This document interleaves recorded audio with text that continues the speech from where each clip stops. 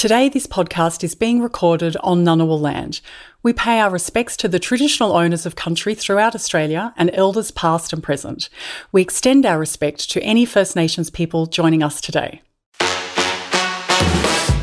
Welcome to The New Way, the bite-sized podcast for leaders and executives like you who want to transform their organisation and inspire people to work in new ways.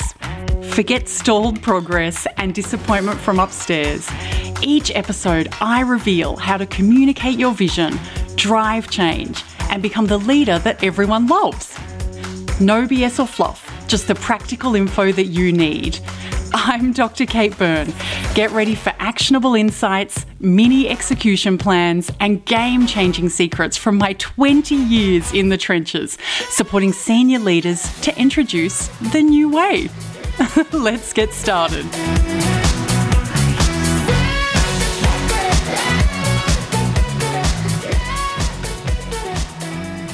Hi, friend. Welcome to another episode of The New Way. Thank you so much for joining me today. I hope that you've been having a great week so far. I have. My guest on the show this week is Doug Wolfson, the Director of Pivot Consulting. With 25 years experience in change management, he works with organisations going through major transformation initiatives at both the strategic and the operational levels. He's also an adjunct facility member at the UNSW Business School in Sydney, where he teaches change management courses within their MBA program. Doug was one of the co-founders of the original Change Management Institute here in Australia back in 2005. And more recently, a couple of years ago, he co-founded Rethink Change, which is an events-based entity which brings together thinkers in the change management field to share their insights at conferences and webinars. In this episode, you're going to hear about the original driving force behind establishing the Change Management Institute, how the change management industry has evolved over the last 20 years, super interesting, and why change managers really need to get better at engaging people managers and just how they can do that, and the worst transformation program that Doug has ever supported in his career. I'm going to share a spoiler with you. It was not a success, that program. You're not going to be surprised. Everyone has one of these stories, and I loved Doug sharing his. We also talk about the 2023 Rethink Change conference that's coming up in Sydney this year in August. I asked Doug to share what it's all about, some of the speakers and the topics, and the theme of the event. I've got my ticket, and if it sounds like your kind of thing, well, I might see you there. You know, I've just realised as I'm putting this intro together for you that the importance of community and connection is a theme that ran through our whole conversation. Anyway, enough with the intro. Let's get stuck in. Here's my conversation with Doug Wolfson. Enjoy. Doug, I'm thrilled that we're talking today. Thank you so much for coming on the show. Thanks, Kate. I'm really pleased to be here, and it's a wonderful morning here in Sydney. Oh, well, we were talking about the weather before. It's a very cold and grey and rainy day in Canberra, so I'm a bit jealous of the Sydney weather right now. I want to start with a question I love to ask people. I know that you have been in the change management space for a long time, even though you look very, very young and vibrant. Everyone who's been involved in this space has got some war stories. What has been, without naming names and embarrassing people, what has been the worst change or transformation program that you've ever come across? What was it that made it so bad? Please spill some tea. Ooh, that's a hard one. I recall, and won't necessarily, again, drop any names, of working for a kind of a quasi-government organization that worked really, really hard for the team that I was working with. This was a bit earlier in my career. And the problem is most of the next level down of right below that kind of C level were trying to run interference, and I would call it by pocket veto, we're trying to sabotage the project by not releasing the required people and talking a lot behind the scenes. So what a lot of people would consider as resistance was very clearly there, even with a lot of the efforts that we were trying to do. The project or the program of work didn't end up resulting in a successful outcome. Yeah, I was going to ask if resistance or that kind of a very, very negative response is happening at the level just under the C-suite. That's still a pretty senior kind of level if they're not on board. Yeah, and in this particular case, it's actually funny when I recall some of this, when I was trying to understand and explain some of the work that I did around change management, the explanation someone came back to is whenever we have some new top-level people, they come in with some, they think, great ideas and try to change things, and we just wait it out, and then there's a change of management. And so to them, they had a good laugh. That's what change management was about. I haven't heard that exact, but I'm going to keep that in my pocket and use that because I have, well, I'm sure all of us have worked with stakeholders at this point where we've heard, I've been here for 40 years. I've seen managers come and go. It's going to keep staying the same. But the reality is sometimes, and I've been involved in a number of these, the changes that you're working on was something that had been worked on 5 years earlier. And we're actually not quite resurrecting, and hopefully it's done better and with more involvement with lower down and it's co-created. Some of the programs of work that we are all on is another iteration of something that was tried earlier and didn't work well. A lot of those middle managers have seen this before, this show before. Yes, and are kind of feeling a bit cynical about things, understandably so. Yeah, we have a team right now working on a very, very big and very important change program in federal government. And the initiative that they're supporting, the reason why it's happening is because it failed the first time around. So they are giving it another go, and this time with considering supporting the people side of that change. That's great. I know that a while ago, you helped co-found the Change Management Institute, didn't you? Am I right in saying that? Yes, so probably about a half a dozen people back in, I think it was around 2003. I had been running a community practice with a number of people at the time. I was approached by someone else who had this idea, and there was about 6 of us, again, 6 or 8. And over about 2 years, we worked to pull it all together. We did officially launch the Change Management Institute, I think, in 2005. So I remember going down to the New South Wales government agency, getting the forms to incorporate as a not-for-profit. I wrote the first marketing plan for the CMI. I even remember the first 3 people that were officially paid members who were mates of mine. Yeah, and then was on the board for 2-3 years. And with kids and other things going on in life, then I had to pull away. And fortunately, we had a few people that were very committed to the CMI and continued to provide a lot of their own time, because it's voluntary. And the Change Management Institute's quite a big organization at the moment now. So quite proud of helping to kick that off a long time ago, about 20 years ago. My gosh, it is 20 years ago almost. God, I'm getting old. Wow. I'm so interested at that time because the CMI now is, yes, it is a really important association organisation for change managers to be connected to and others working in that space. What was the driving force at the time? Do you remember? For me, I've always been very community-minded, and I enjoy kind of enabling, equipping other people. We just saw an opportunity to get people together to share ideas and also a bit of a community. There was not as many people doing change management back then. It has grown exponentially probably in the last 10 years, the number of people that are working in change.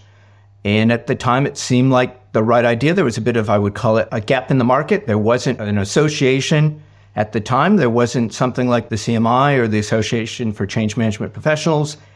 They actually came afterwards.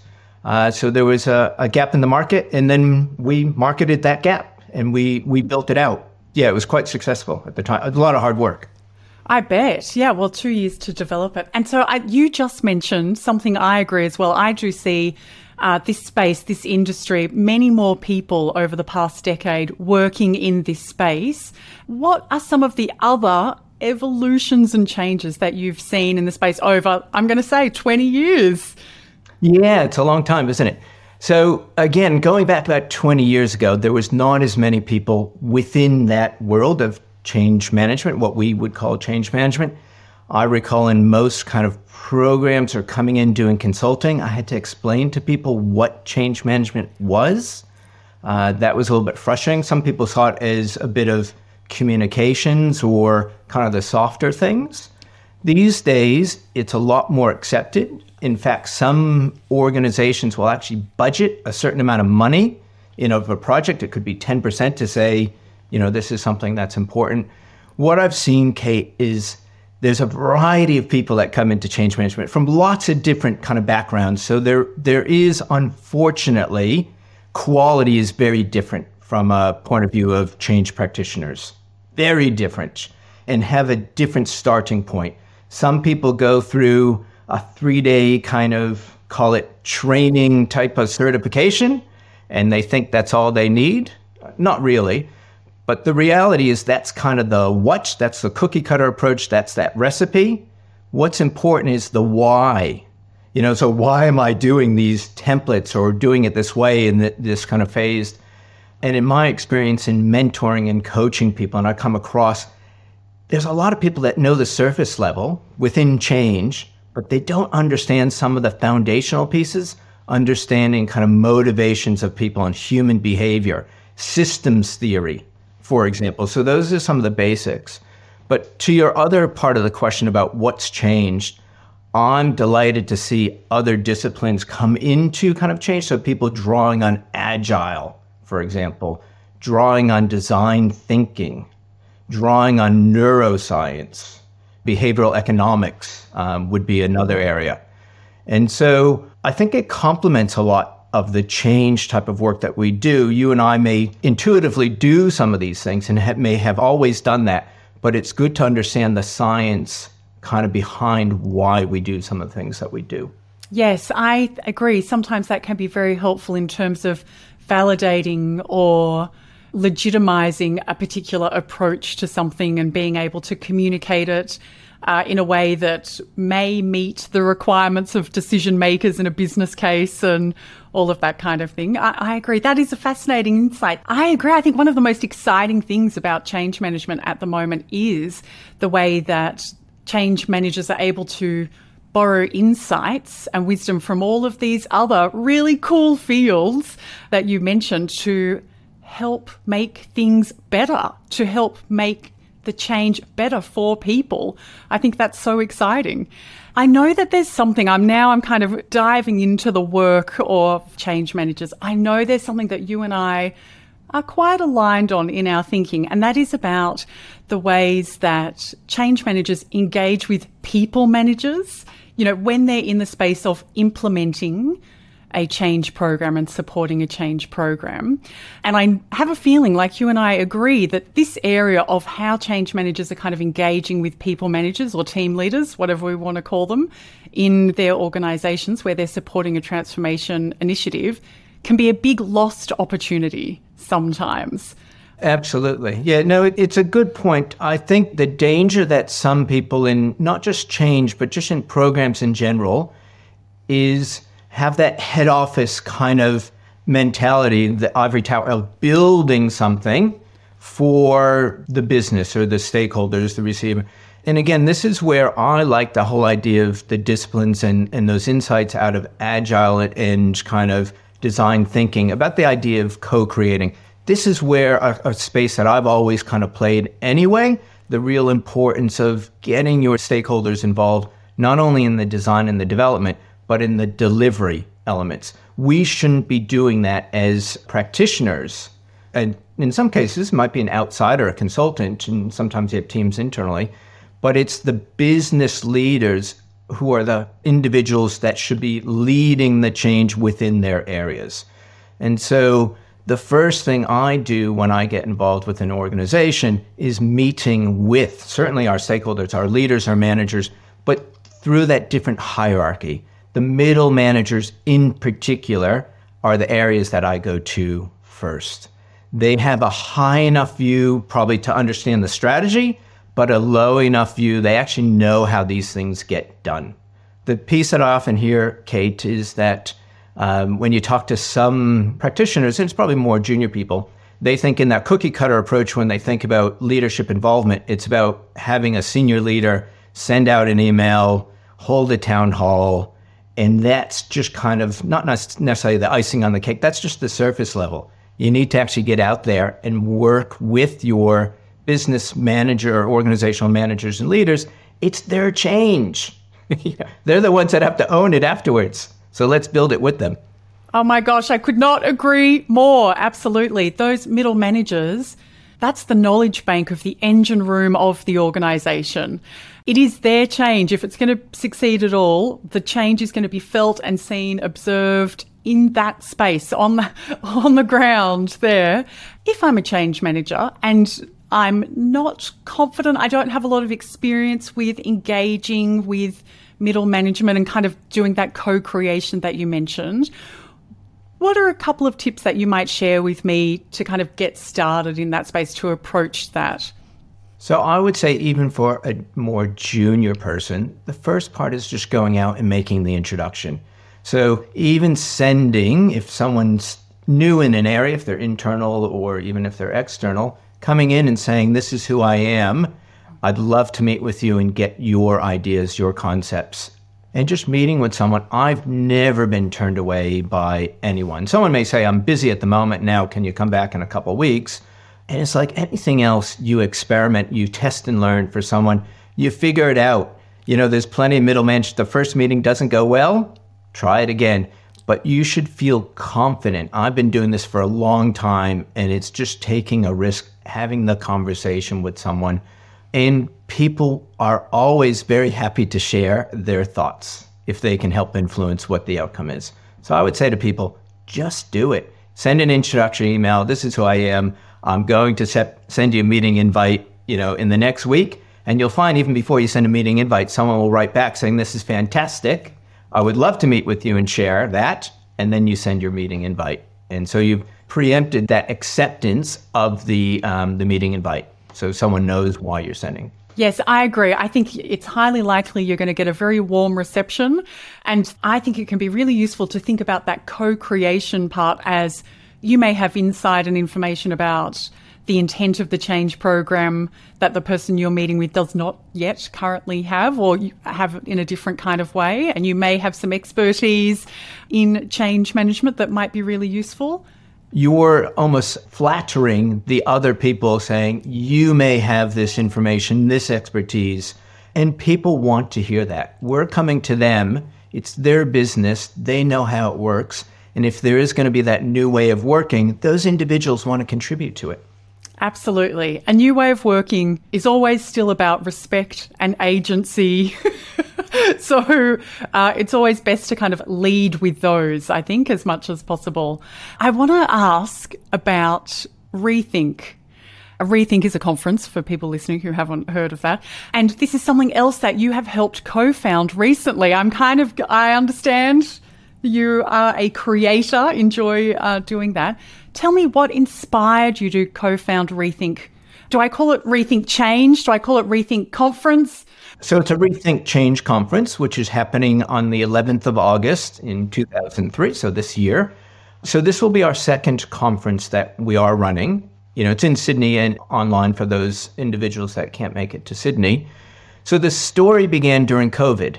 So a colleague or mate of mine, Janine Ellison, probably 4 months after the start of COVID, when we were more freedom to move around, over a glass of Shiraz, we were out just having a nice chat, reconnecting ourselves, said, isn't this so nice? Wouldn't it be great to get a bunch of people to come out, give people a reason to come out? And we said, again, Janine's been involved in change for a long time as well. And so we decided to, at the time, maybe it was a foolish thing to do at the time, but we said, why don't we get some of our colleagues together to present? We thought we could get a half dozen people to present, and we could get a couple dozen people to come along. So the intention in the beginning was a small type of conference for about 30 people. And the idea initially was rethink, let's look at some of our ideas of change. How have they changed over the time? For senior change people, that's what we were looking for. And have it more conversational and then reconnect. Wouldn't it be great if we could all enjoy the idea of having some conversation and thing? In the end, Kate, the conference was postponed 3 times, Each time we had a date, there was another wave of COVID. And so we persevered. So our initial plans of a small kind of intimate gathering of 30 people ended up being 150 people. We had I guess word got out. You had the longest marketing cycle ever. Yeah, we had 100 people face-to-face and 50 people online. And we got excellent feedback, both from the people face-to-face and online, and just that real feeling of community. A bit of a gap again. People felt that that was something missing. And we have been delighted, and some fantastic presenters. So another thing that I do is I teach within the university area around change management.